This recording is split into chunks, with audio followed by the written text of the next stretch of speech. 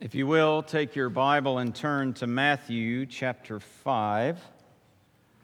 Matthew chapter 5.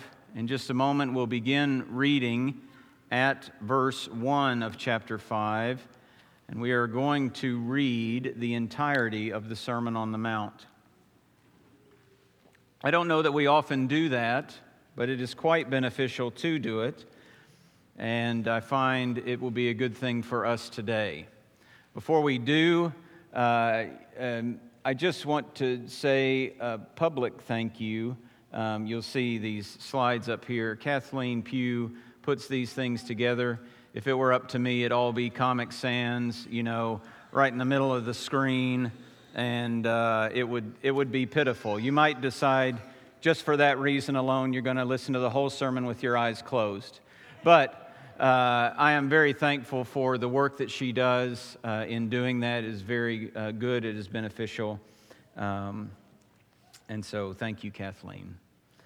Matthew chapter 5, beginning in verse 1. If you're using a pew Bible and you don't have it in front of you, it's on page 809. If you don't know how to get around the Bible, I would encourage you to look at it because we're going to read the whole thing, and it's easier to follow along if you're looking at it. All right? Matthew chapter 5, beginning in verse 1. This is what the Spirit says.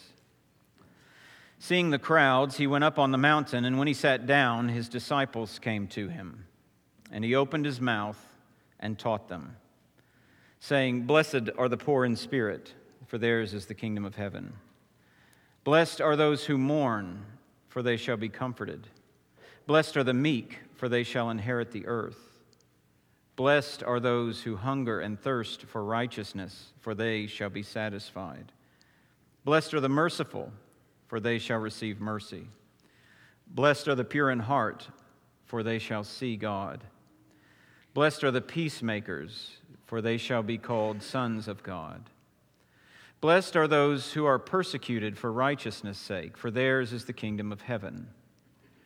Blessed are you when others revile you and persecute you and utter all kinds of evil against you falsely on my account. Rejoice and be glad, for your reward is great in heaven, for so they persecuted the prophets who were before you. You are the salt of the earth. But if the salt has lost its taste, how shall its saltiness be restored? It is no longer good for anything except to be thrown out and trampled under people's feet. You are the light of the world. A city on a hill cannot be hidden. Nor do people light a lamp and put it under a basket, but on a stand, and it gives light to all in the house. In the same way, let your light shine before others, so that they may see your good works and give glory to your Father who is in heaven. Do not think that I have come to abolish the law or the prophets. I have not come to abolish them, but to fulfill them. For truly I say to you, until heaven and earth pass away, not an iota, not a dot, will pass from the law until all is accomplished. Therefore, whoever relaxes one of the least of these commandments and teaches others to do the same will be called least in the kingdom of heaven. But whoever does them and teaches them will be called great in the kingdom of heaven. For I tell you, unless your righteousness exceeds that of the scribes and Pharisees, you will never enter the kingdom of heaven. You have heard that it was said to those of old, You shall not murder, and whoever murders will be liable to judgment.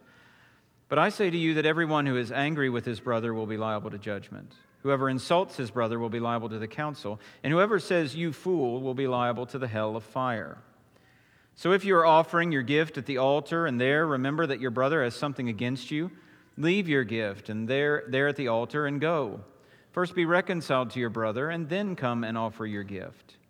Come to terms quickly with your accuser while you are going with him to court, lest your accuser hand you over to the judge, and the judge to the guard, and you be put in prison. Truly I say to you, you will never get out until you have paid the last penny. You have heard that it was said, You shall not commit adultery. But I say to you that everyone who looks at a woman with lustful intent has already committed adultery with her in his heart. If your right eye causes you to sin, tear it out and throw it away. For it is better that you lose one of your members than that your whole body be thrown into hell. And if your right hand causes you to sin, cut it off and throw it away. For it is better that you lose one of your members than that your whole body go into hell. It was also said, whoever divorces his wife, let him give her a certificate of divorce. But I say to you that everyone who divorces his wife, except on the ground of sexual immorality, makes her commit adultery, and whoever marries a divorced woman commits adultery. Again, you have heard that it was said to those of old, you shall not swear falsely, but shall perform to the Lord what you have sworn. But I say to you, do not take an oath at all, either by heaven, for it is the throne of God, or by the earth, for it is his footstool, or by Jerusalem, for it is the city of the great king. And do not take an oath by your head, for you cannot make one hair white or black.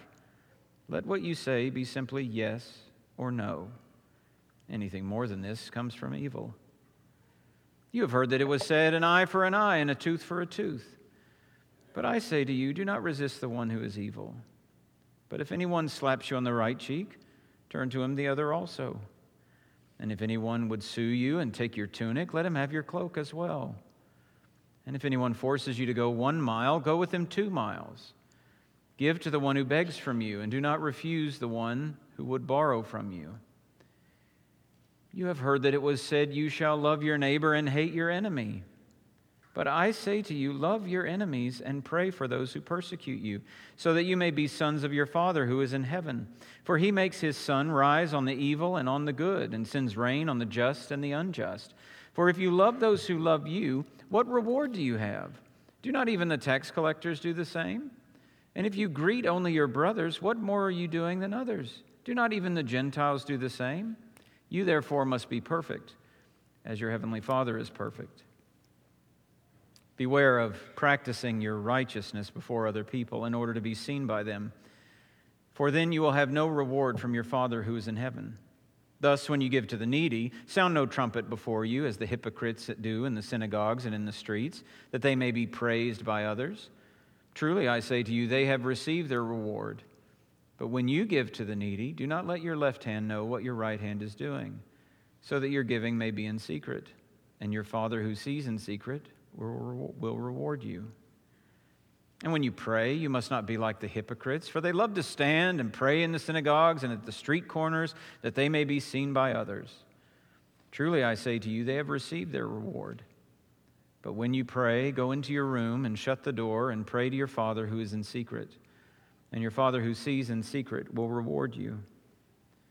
And when you pray, do not heap up empty phrases as the Gentiles do, for they think that they will be heard for their many words.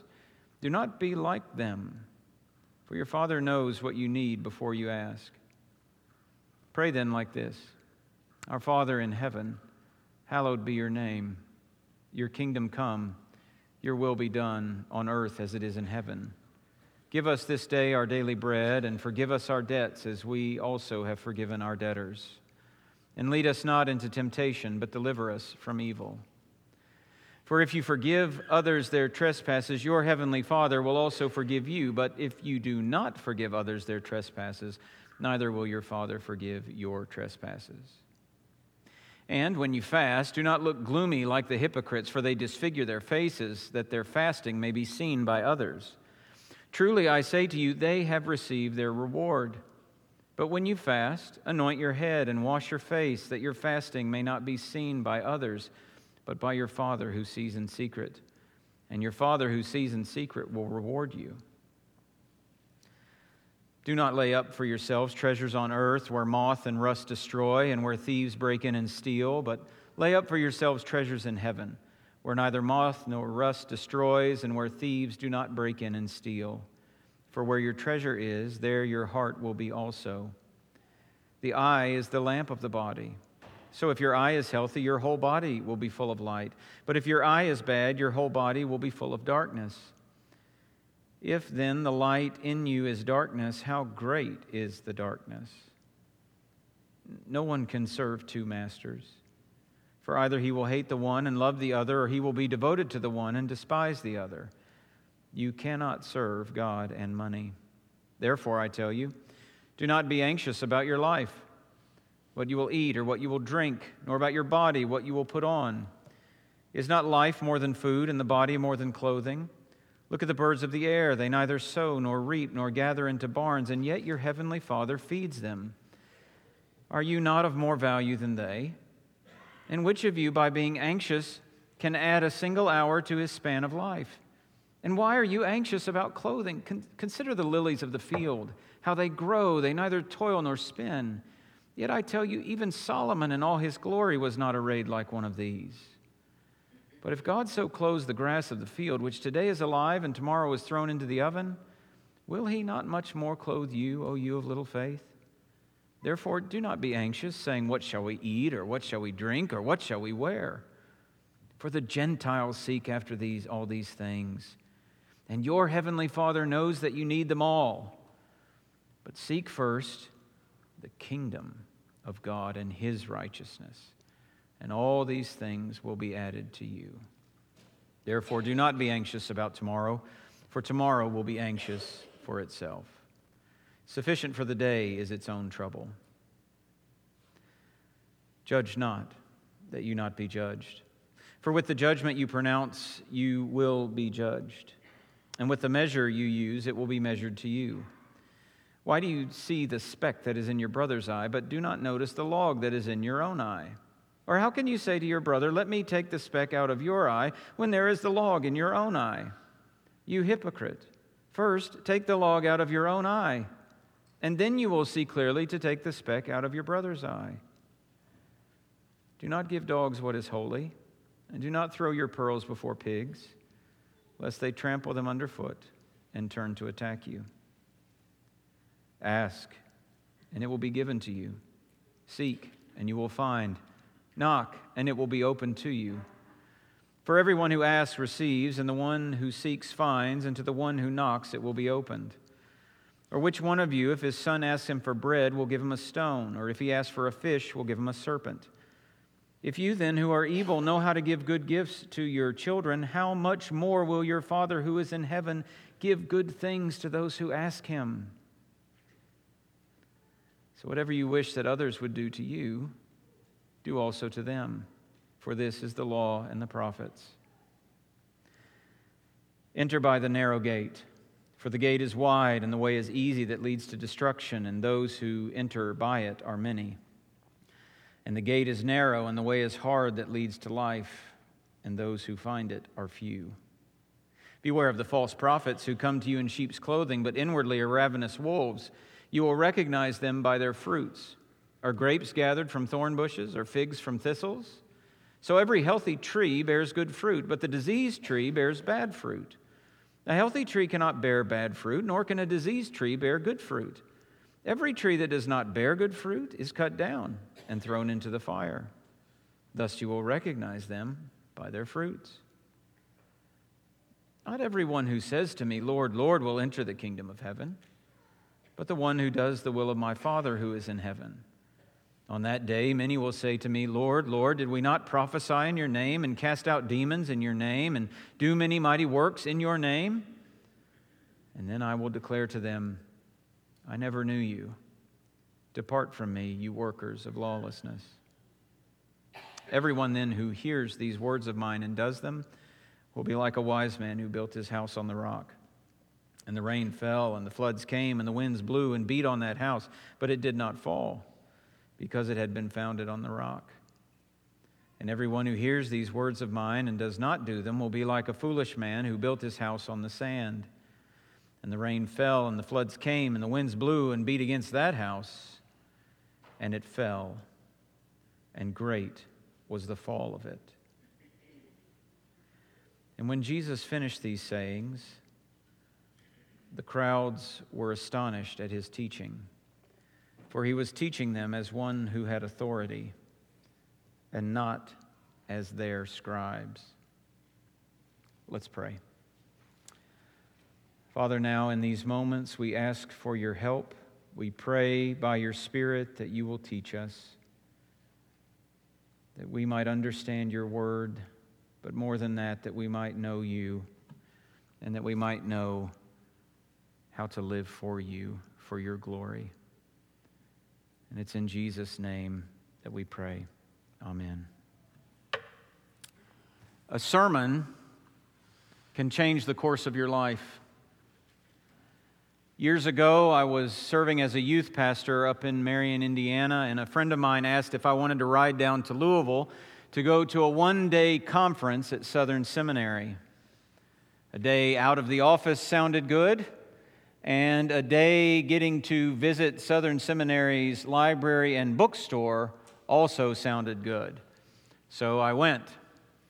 And the speaker that day was Alistair Begg. I don't know that I had heard him preach before that day, but he stood up and he opened his Bible and he announced his text as 2 Chronicles chapter 20. And he spoke on the power of weakness.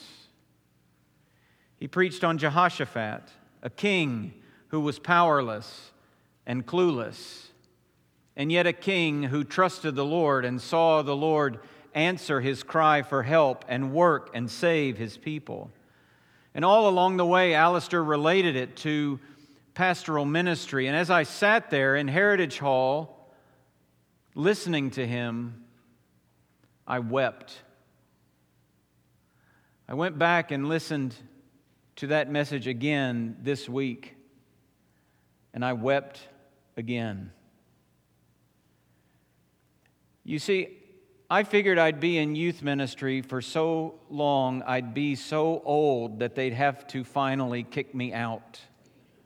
That was the plan. I mean, I liked preaching, but I didn't know that being the pastor would be my thing anytime soon. And God used that sermon that day about the power of weakness in pastoral ministry to completely change the course of my life, so that 18 months later, I stood in the pulpit of Altaloma Baptist Church in Nashville, Tennessee, as their new pastor. I announced my text, and I preached, and have been doing so since. Maybe there's a sermon like that for you, a sermon that changed everything. Well, this sermon that we just read in Matthew chapter 5 to chapter 7 is meant to be a life-changing kind of sermon. We know it as the Sermon on the Mount, not because it says that anywhere in the Bible, but because St. Augustine called it that about 1,600 years ago. It's familiar to many. Many of the words that you just heard would be words that your friends, your unbelieving friends, know all about. But this sermon is not a nice collection of religious sayings. These are powerful words. They search the heart. This isn't chicken soup for the soul, you see. This is a scalpel. And Jesus picks it up to do heart surgery.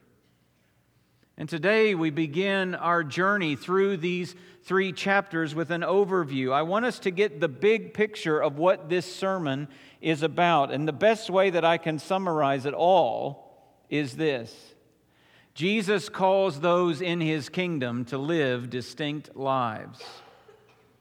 That, I think, is the thrust of the entire Sermon on the Mount. Jesus calls those in His kingdom to live distinct lives. So this morning what I'm going to do is give you 4 statements that I think help us to wrap our minds around that. The first is that Jesus' sermon is for His disciples and for the crowds. Now I'll be brief, but I want you to notice who Jesus' congregation here is. All right?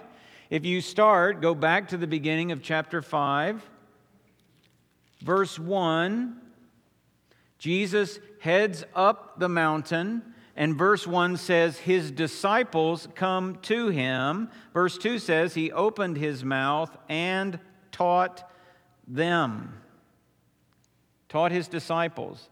Now, the disciples typically in the Gospels refer to the 12 disciples.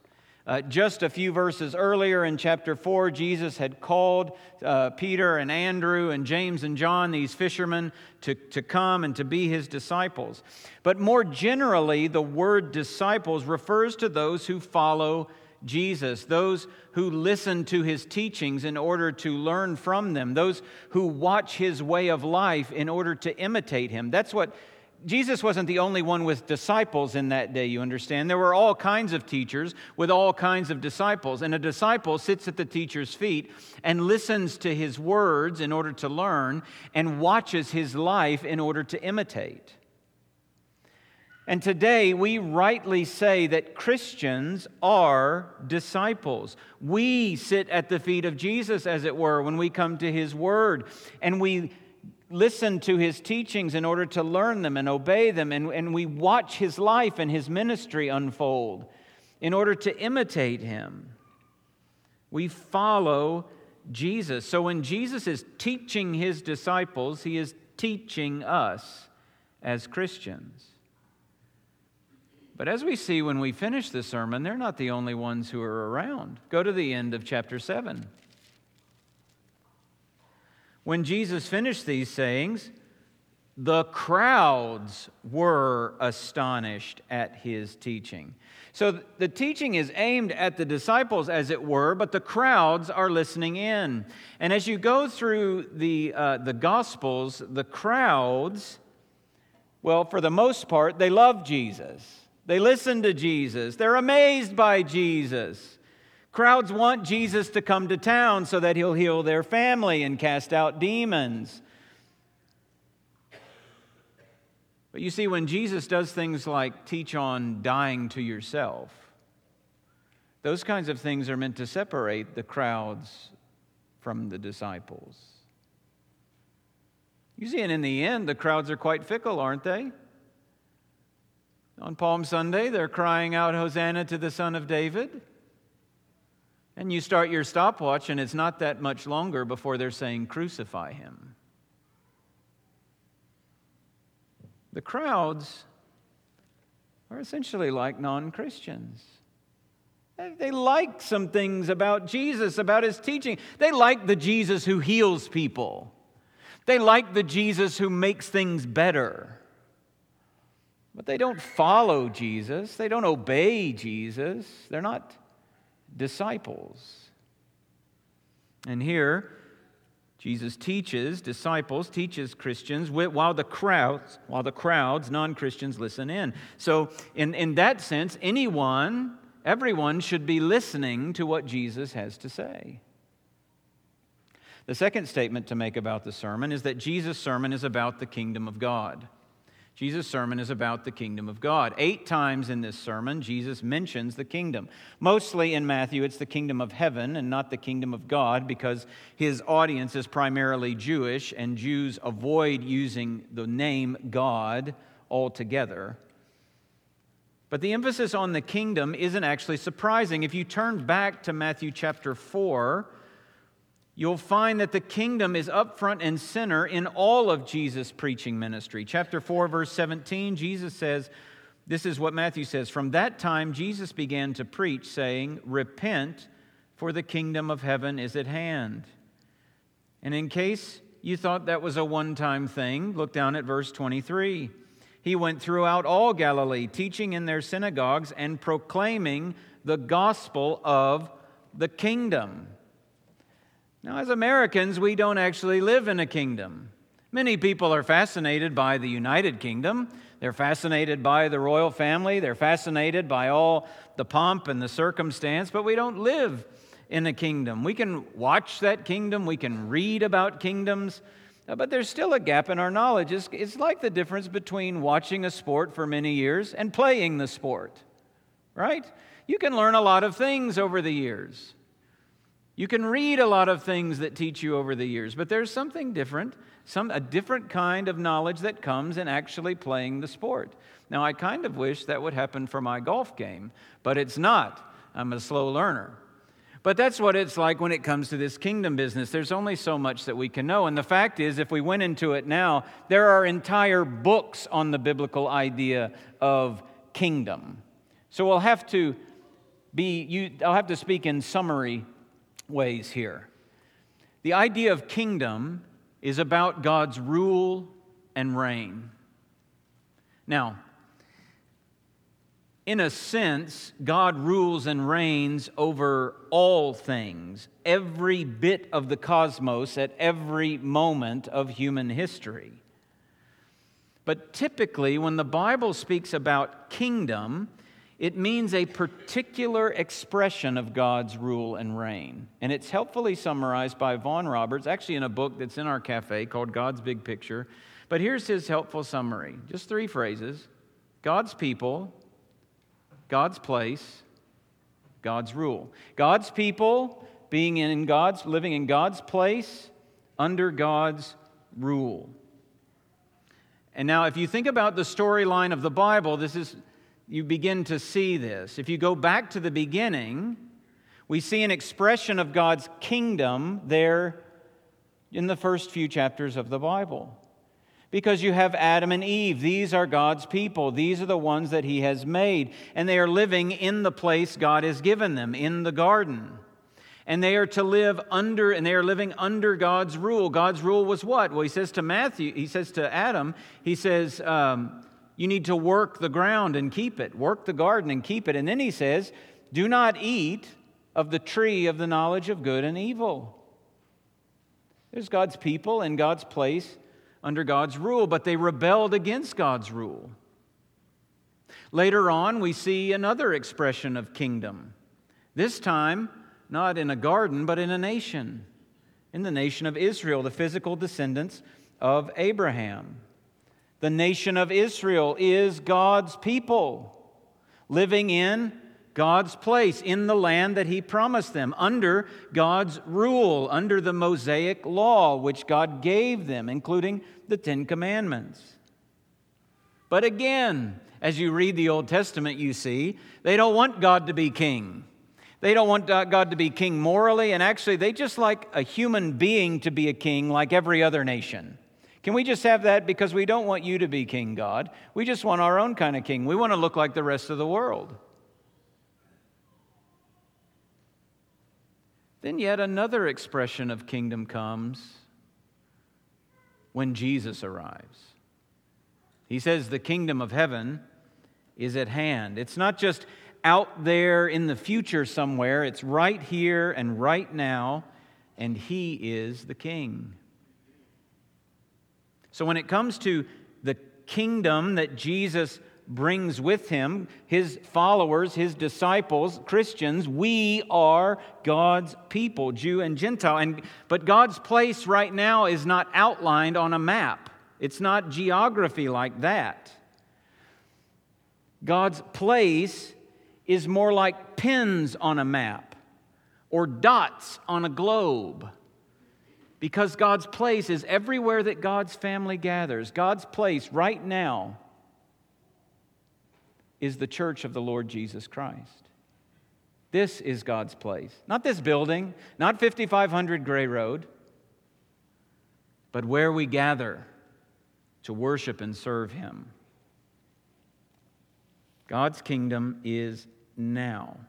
But that's not the end of the kingdom story.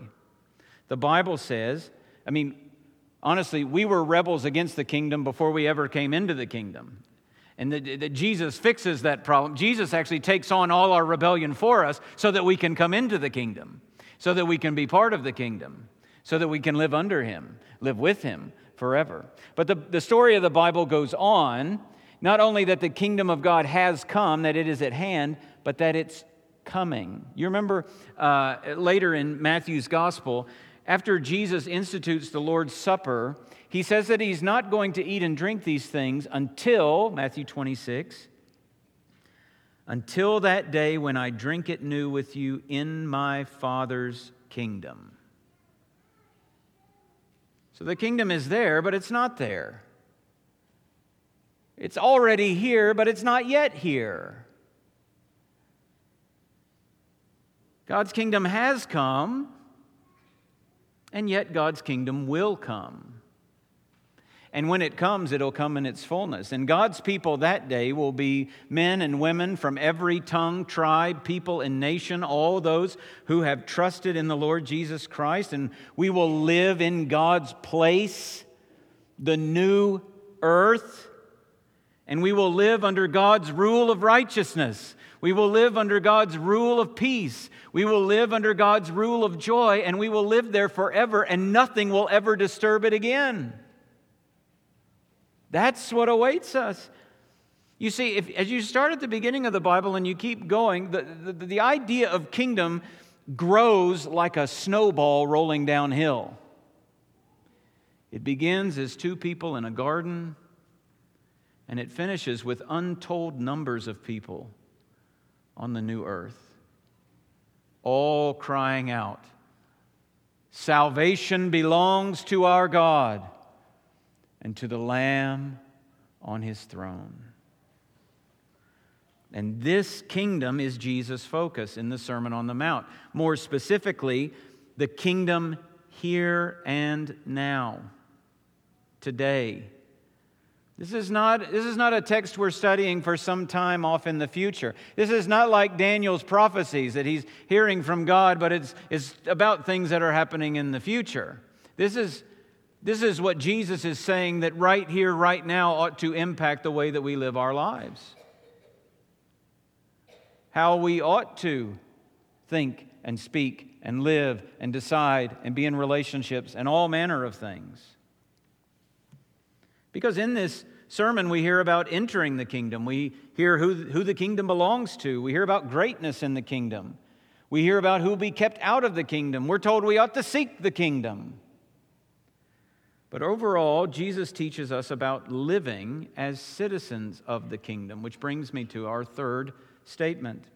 Jesus' sermon calls for distinct living. Distinct living. Now, God's always wanted His people to be distinct, to be holy, to be set apart to Him, which means not just being to Him, but being set apart from the world. So in the Old Testament, after God rescues His people from slavery, and while He is leading them to the promised land, to Canaan, He says this in Leviticus 18, "You shall not do as they do in the land of Egypt, and you shall not do as they do in the land of Canaan. You shall not walk in their statutes. You shall follow my rules and keep my statutes and walk in them. I am the Lord your God." We see the same kind of thing in the New Testament. Paul writes to the Ephesians and he says this, "This I say to you and testify in the Lord, that you must no longer walk as the Gentiles do, in the futility of their minds." This holiness, this distinction, this being different from those that are around us. And Jesus' message is no different. John Stott actually says that he sees the theme of the whole sermon summed up in the first 5 words of chapter 6, verse 8. Look at that. Do not be like them. Do not be like them. Well, who is them? Jesus actually has 2 different groups in mind as He's preaching this sermon. Do not be like them. Who? Do not be like the pagans. Do not be like the pagans. These are folks who are clearly not Jesus followers. They're non-Christians. But look at these examples. Look right there in chapter 6, verse 7, about prayer. Do not pray like the pagans. Don't babble on when you're praying as if it's a magical formula, as if you can just say enough words that God will give you what you want. Don't do that. Don't be like pagans.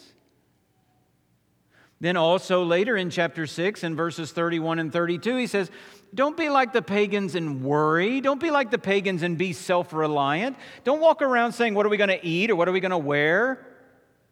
Where are we going to live? That's what the Gentiles do. Don't be like them. You have a heavenly Father who loves you and provides for you. Don't be like them. And this distinction should actually be obvious. In chapter 5, look at verse 14.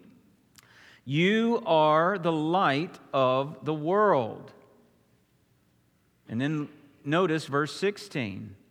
In the same way, let your light shine before others so that they may see your good deeds and give glory to your Father who is in heaven. Hide it under a bushel? No, I'm going to let it shine. That's what Jesus is saying. The distinction, the holiness, the difference between the Christian and the world that is in rebellion against God must be clear. Do not be like them. But he's not just telling them in these sermons to not be like pagans. He also says, do not be like the pretenders, these hypocrites, these religious pretenders. Don't be like the Pharisees and the scribes. They talk a great game, but their religion is just on the outside. It's just a show. We see this in chapter 6 when Jesus teaches on these spiritual disciplines. Look at chapter 6. Look at the beginning. I'm just going to read the beginning of 3 verses, 2, 5, and 16. When you give to the needy, sound no trumpet before you, as the hypocrites do in their synagogues and in the streets, that they may be praised by others. Verse 5, and when you pray, you must not be like the hypocrites, for they love to stand and pray in the synagogues and at the street corners. Verse 16, and when you fast, do not look gloomy like the hypocrites. Don't be like them. Don't be like them. Don't be like them. Don't be like them. Don't go to church to be seen. You know, there was a day, particularly in the South, that if you were going to run for office in your small town, it was a good idea to be a member of the First Baptist Church of that town and to show up and to be there and to be a deacon. And Jesus is saying, if you do that, your political office is the only reward you're going to get. There's no reward for showing off your righteousness. Don't be like them. Don't read the Bible or pray hoping someone will catch you doing it. That's what pretenders do.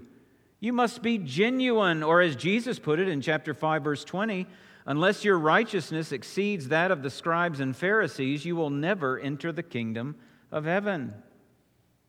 But why? Why more than a show? Why something more than just on the outside? Because of what Jesus says at the end of this sermon in chapter 7, verse 21. Not everyone who says to me, Lord, Lord, will enter the kingdom of heaven. Not even necessarily those who say they've prophesied in my name or cast out demons in my name or done many mighty works in my name. It's not enough, Jesus says. It's not enough. So don't be like the pagans, and don't be like the pretenders. Be distinct. And friends, this is a call that's meant to be obeyed. I don't know if you noticed it, but within what is good about the end of this sermon, there is a great tragedy at the end of this sermon. Jesus talks about those who are wise are those who hear His words and do His words. This is the key. This is life. This is what it means to hold fast in the storms of life. This is the only way you're going to stand at the end of life. Hear me. Believe me, Jesus says. And what is it that the crowds do? The crowds were astonished at His teaching. For He was teaching them as one who had authority. Now, there's something wonderful about that, isn't there? Obviously, Jesus' teaching was different, but there's no that's the only record we have. We don't have record of people walking away and Jim telling Bob, I have to do that. I can't live like I'm living anymore. Or a child walking up to her mother and saying, Mommy, I heard Jesus, I have to be different now. No, all they want to do is subscribe to His YouTube channel. They want to get His podcast. They want to get His e-newsletter. They want to talk about how He's better than this scribe and He's better than that scribe. Wasn't it just amazing? He just blows all the other preachers out of the water. Would you know what that gets you before the throne of God? Astonishment with Jesus' teaching? Nothing. He who hears my words, Jesus says, and does them. Does them. Now, that's the way many people still look at Jesus, as a great teacher, maybe even the greatest. I wonder if you're not a Christian this morning, I wonder how you see Jesus. Who is He to you? I wonder if it's possible you might have gotten Jesus all wrong up to this point. And you need to reevaluate how you see him. That he's not just a great teacher, that he's not just Jesus the genie who can make my life better if I pray the right prayer or live the right way. He's something more, something different. For us who are Christians, we hear this call and we need to look in the mirror. And we need to ask, is my life distinct? Or is my life just like my friends' lives? Is my life just like my co-workers' lives with a dash of church added in? Do I actually blend in with the darkness of the world, or do I shine as a light for Jesus Christ? Jesus' sermon calls for distinct living. Last statement. Jesus' sermon is impossible apart from Jesus. Jesus' sermon is impossible apart from Jesus.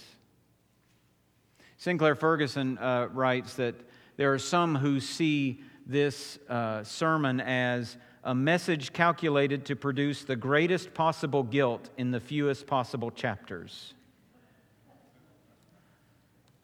I don't think that's what Jesus is aiming at, but you get what he's saying, right? I mean, if you read it with an open heart, it's not going to take long before you begin to get convicted, to see that this distinct life is an unachievable life, that this is an undoable to-do list.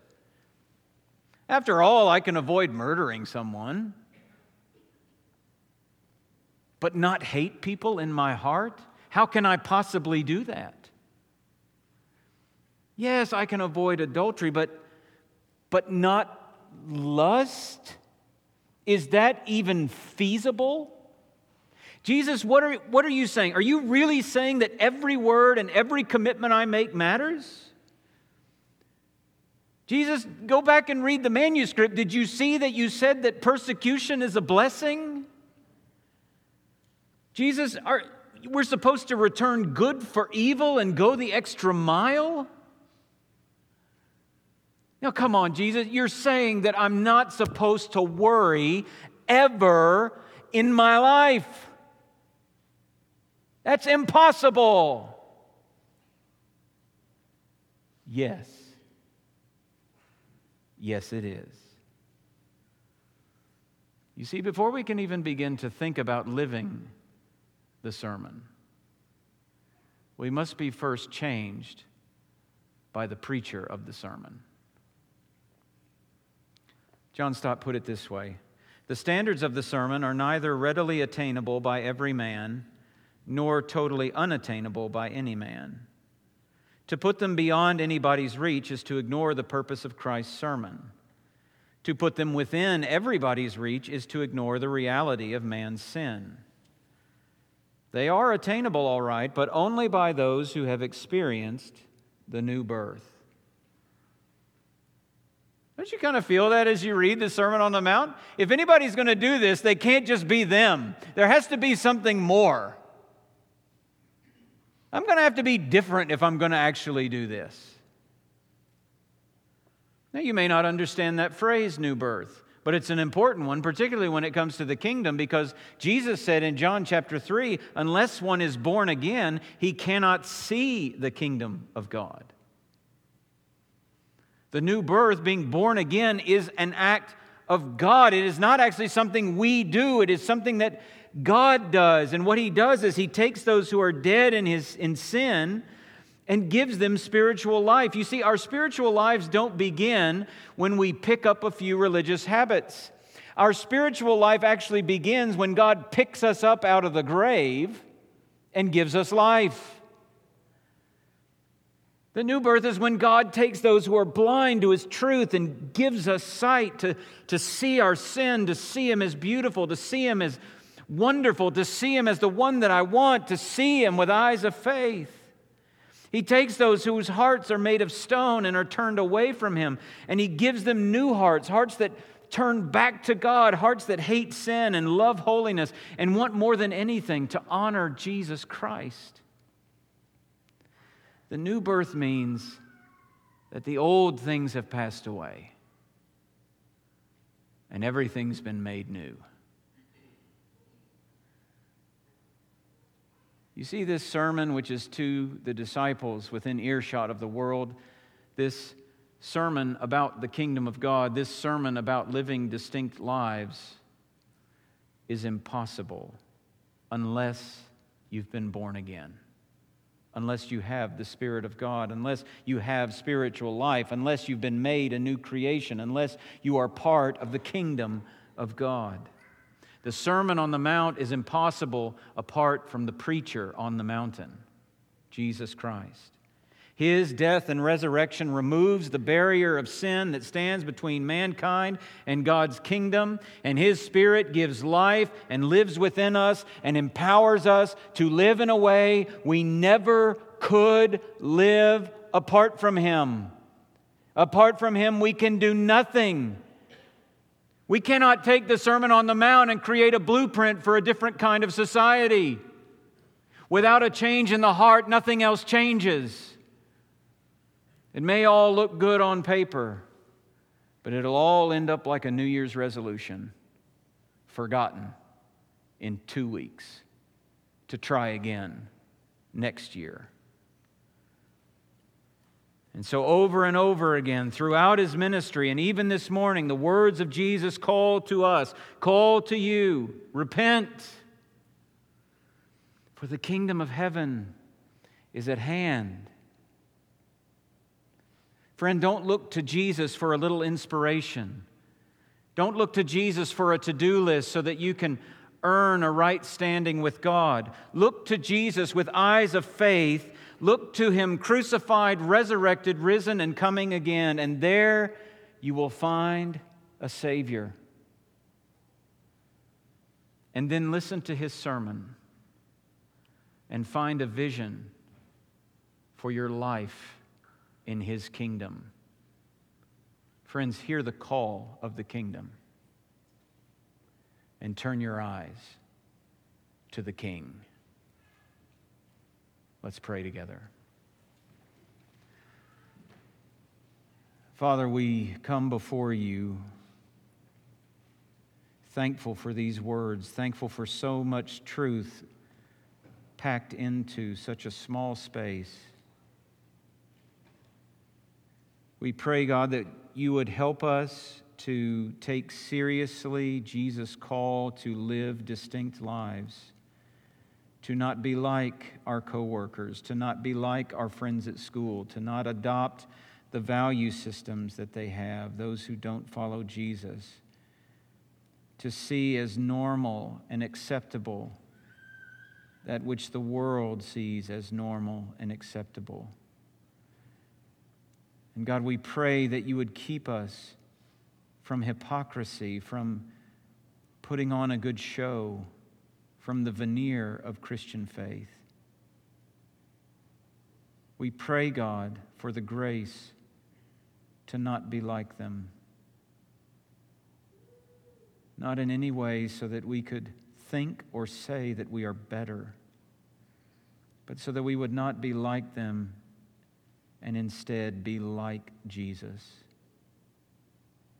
Make us a church that are not like the pagans. Make us a church that is not like the pretenders. And I pray that any who are pretenders, God, that You will arrest their attention and give them genuine faith. Make us not like pagans or pretenders. Make us like the preacher of this sermon. We pray for His sake and in His name. Amen. Amen.